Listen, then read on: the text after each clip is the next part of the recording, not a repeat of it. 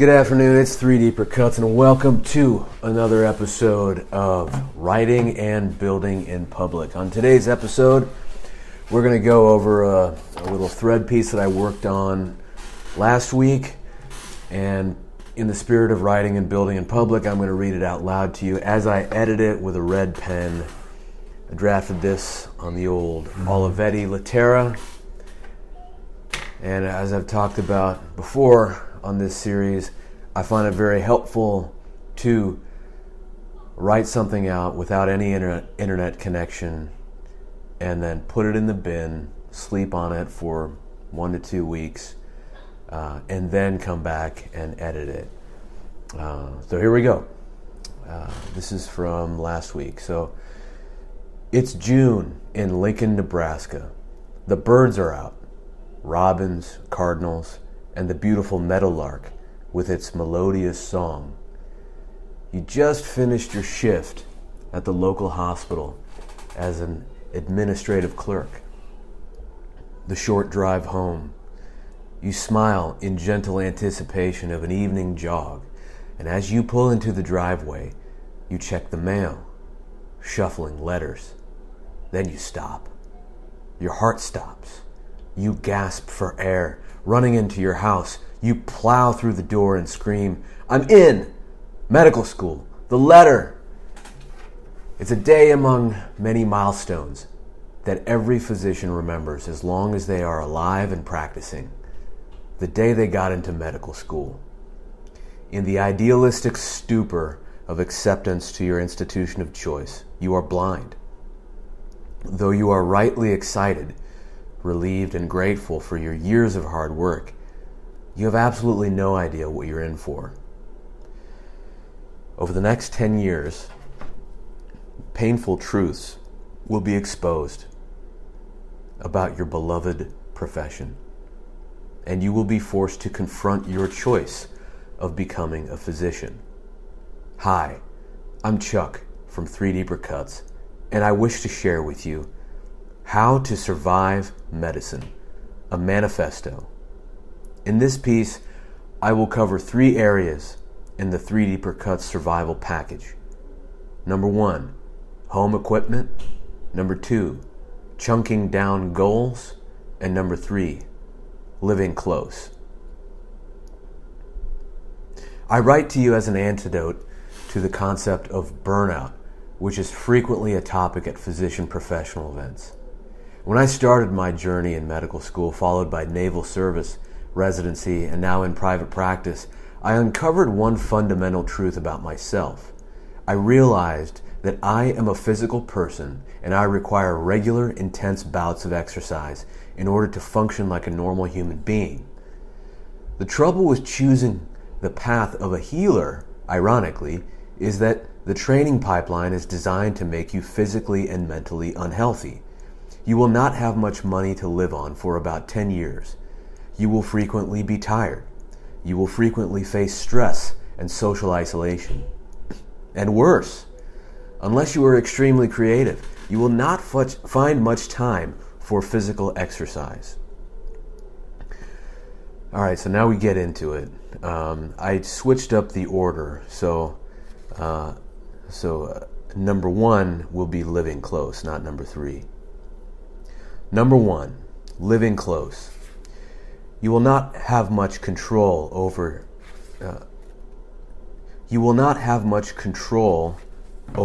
your schedule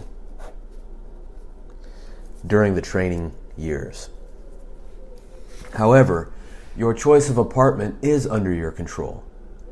Find a place that is walking distance from both your hospital and the gym. If you can't find something within walking distance, then focus on finding living quarters within 2 miles of the hospital and the gym. During your medical school exam weeks and during your busy call weeks of residency, every minute counts. In school, you are spending 6 hours a day in mandatory lectures.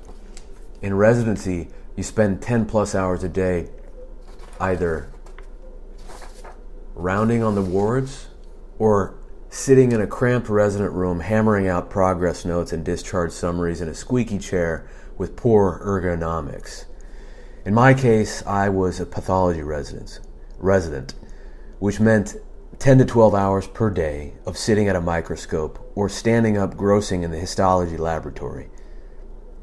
The lifestyle is unhealthy by any standard. If you have even 45 minutes to an hour of downtime per day, then you do not want to waste that time commuting. There were some folks out there who were dead set on owning a home in the suburbs during those early years. You might be one of those people. But if you're reading this, you're probably not. You're probably a knuckle dragger like me, and you are looking for ways to be a healthy doctor. So I'd probably take out knuckle dragger. I don't think that adds anything to the... I'll just say you're probably like me. And you're looking for ways to be a healthy doctor, to practice what you preach, rather than a fat, kyphotic, burned out schlub. That sounds kind of negative. I might want to change the word choice of that sentence. I'll have to think that through. Next line. If you wish to survive medical school and residency, live close to work. Number 2, home equipment. If you've read my prior writing on living room fitness, then skip this part of the piece. If not, read on. Your university may have a fitness center on campus. Great. But it's unlikely to be open at the odd hours required to maintain a fitness habit through the training years. Most fitness centers are open from 6 a.m. to 9 p.m. Some hold more restrictive hours. Most are closed on Sundays, or are closed on holidays. Most hold shorter hours, such as 8 to 4 on Saturdays and Sundays. Oh, but what about 24-hour fitness? Sure, that's an 8-mile drive from work, plus the 15 minutes it takes to walk from the hospital wards, through the tunnel, through the parking garage ramp, past the assholes that take forever to exit the parking garage, and to the gym. Probably eliminate the profanity there because I don't want to get canceled by the algorithm. By the time you drive out to 24-hour fitness at midnight, you've wasted nearly an hour of time that you could have spent either reading or sleeping or making sweet romance to your girlfriend. I'll probably leave that part out too. Eating, or how would I just say spending time with your significant other? How's that? In parentheses, or I want to take this out of the next line out of parentheses and say, I'll just capitalize that and say, all of these are required activities to recover from the stresses of work. Therefore, if you are a physical person, you must create a physical backup plan. You must create a small, portable, collapsible fitness center in your living room. Your living room fitness center is what you fall back on during your surgery rotations or on holidays and weekends. It's what you use during those insane cram weeks of the first 2 years of bookwork. Surprisingly, you do not need much space in which to get a decent workout. A simple 10 by 12 foot living room big enough for a mat, a flat bench, and a set of power blocks. Kettlebells and some decent resistance bands are a nice addition and can be purchased either from an old gym or on eBay on a student's budget. Where most of us fail, open paren, including myself, is that we do not set clear boundaries to our workout time. Most of us will just say, oh, I need to work out in the morning, and then hope for it to happen. It may last for a couple days, maybe a week. Then it fades out when you get really busy. You wake up in the morning, and the allure of scrolling Apple News on your iPhone is more attractive than lifting weights. The solution? A written plan. Studies from behavioral psychologists have consistently shown that when we have a specific plan, we are more likely to adhere to it. So, you've got your living room fitness center all set up. What time are you going to work out? From when to when? How many reps are you going to do? Which exercises are you going to do? When does your training session end? These key details are what Bill Phillips refers to as, quote, crossing the abyss. For reference, check out his book, Body for Life. There's always a benefit to having a written training plan, even if things do not go according to the plan. In fact, I can guarantee you they will not go according to plan. But you know what?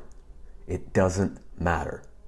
The more you write a workout plan and at least attempt to see it through to fruition, the more you will get addicted to the subtle dopamine hit of adhering to an agreement you made with yourself. The more you tailor this plan to your needs, the more you trust yourself, and self-confidence will ensue. After months and years of doing this, it will become less about weight loss and more about the psychological benefits of this fitness process.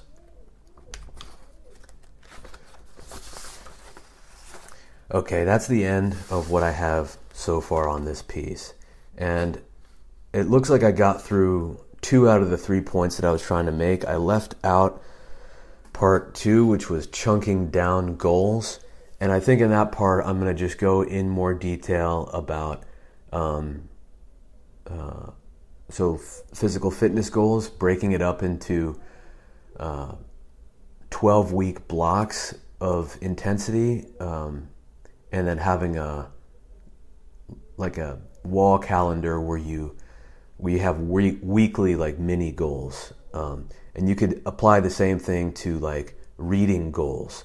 So like you'll tell yourself that you want to read a chapter a day, or you want to take 4 pages worth of notes per week, or you want to make 100 Anki cards, flashcards for study per week, or you want to get through 500 Anki cards a week, something like that. Those goals will give you like little carrots to chase on a week-to-week basis and on a quarterly basis. So that's the draft that I have on this piece. This is going to be posted on Twitter, on my website, 3DEEPERCUTS.com or .net, as well as on my Substack. And this will eventually be like the script of a YouTube video where I talk this out. So this is the first iteration of doing a podcast version of writing and building in public. I kind of like it. It feels very natural because part of the editing process that I've learned is just to read your pieces out loud. So I'll do this with some of the fiction pieces I'm working on, like a graphic novel and satire about the laboratory industry. Anyways, so that's what we have so far. That was a manifesto, How to Survive Medicine, soon to be published, and I welcome your comments and criticisms below. Feel free to check out my Twitter feed, 3DEEPERCUTS, my YouTube channel, 3DEEPERCUTS, and my website. Until next time, be well, be healthy. Peace.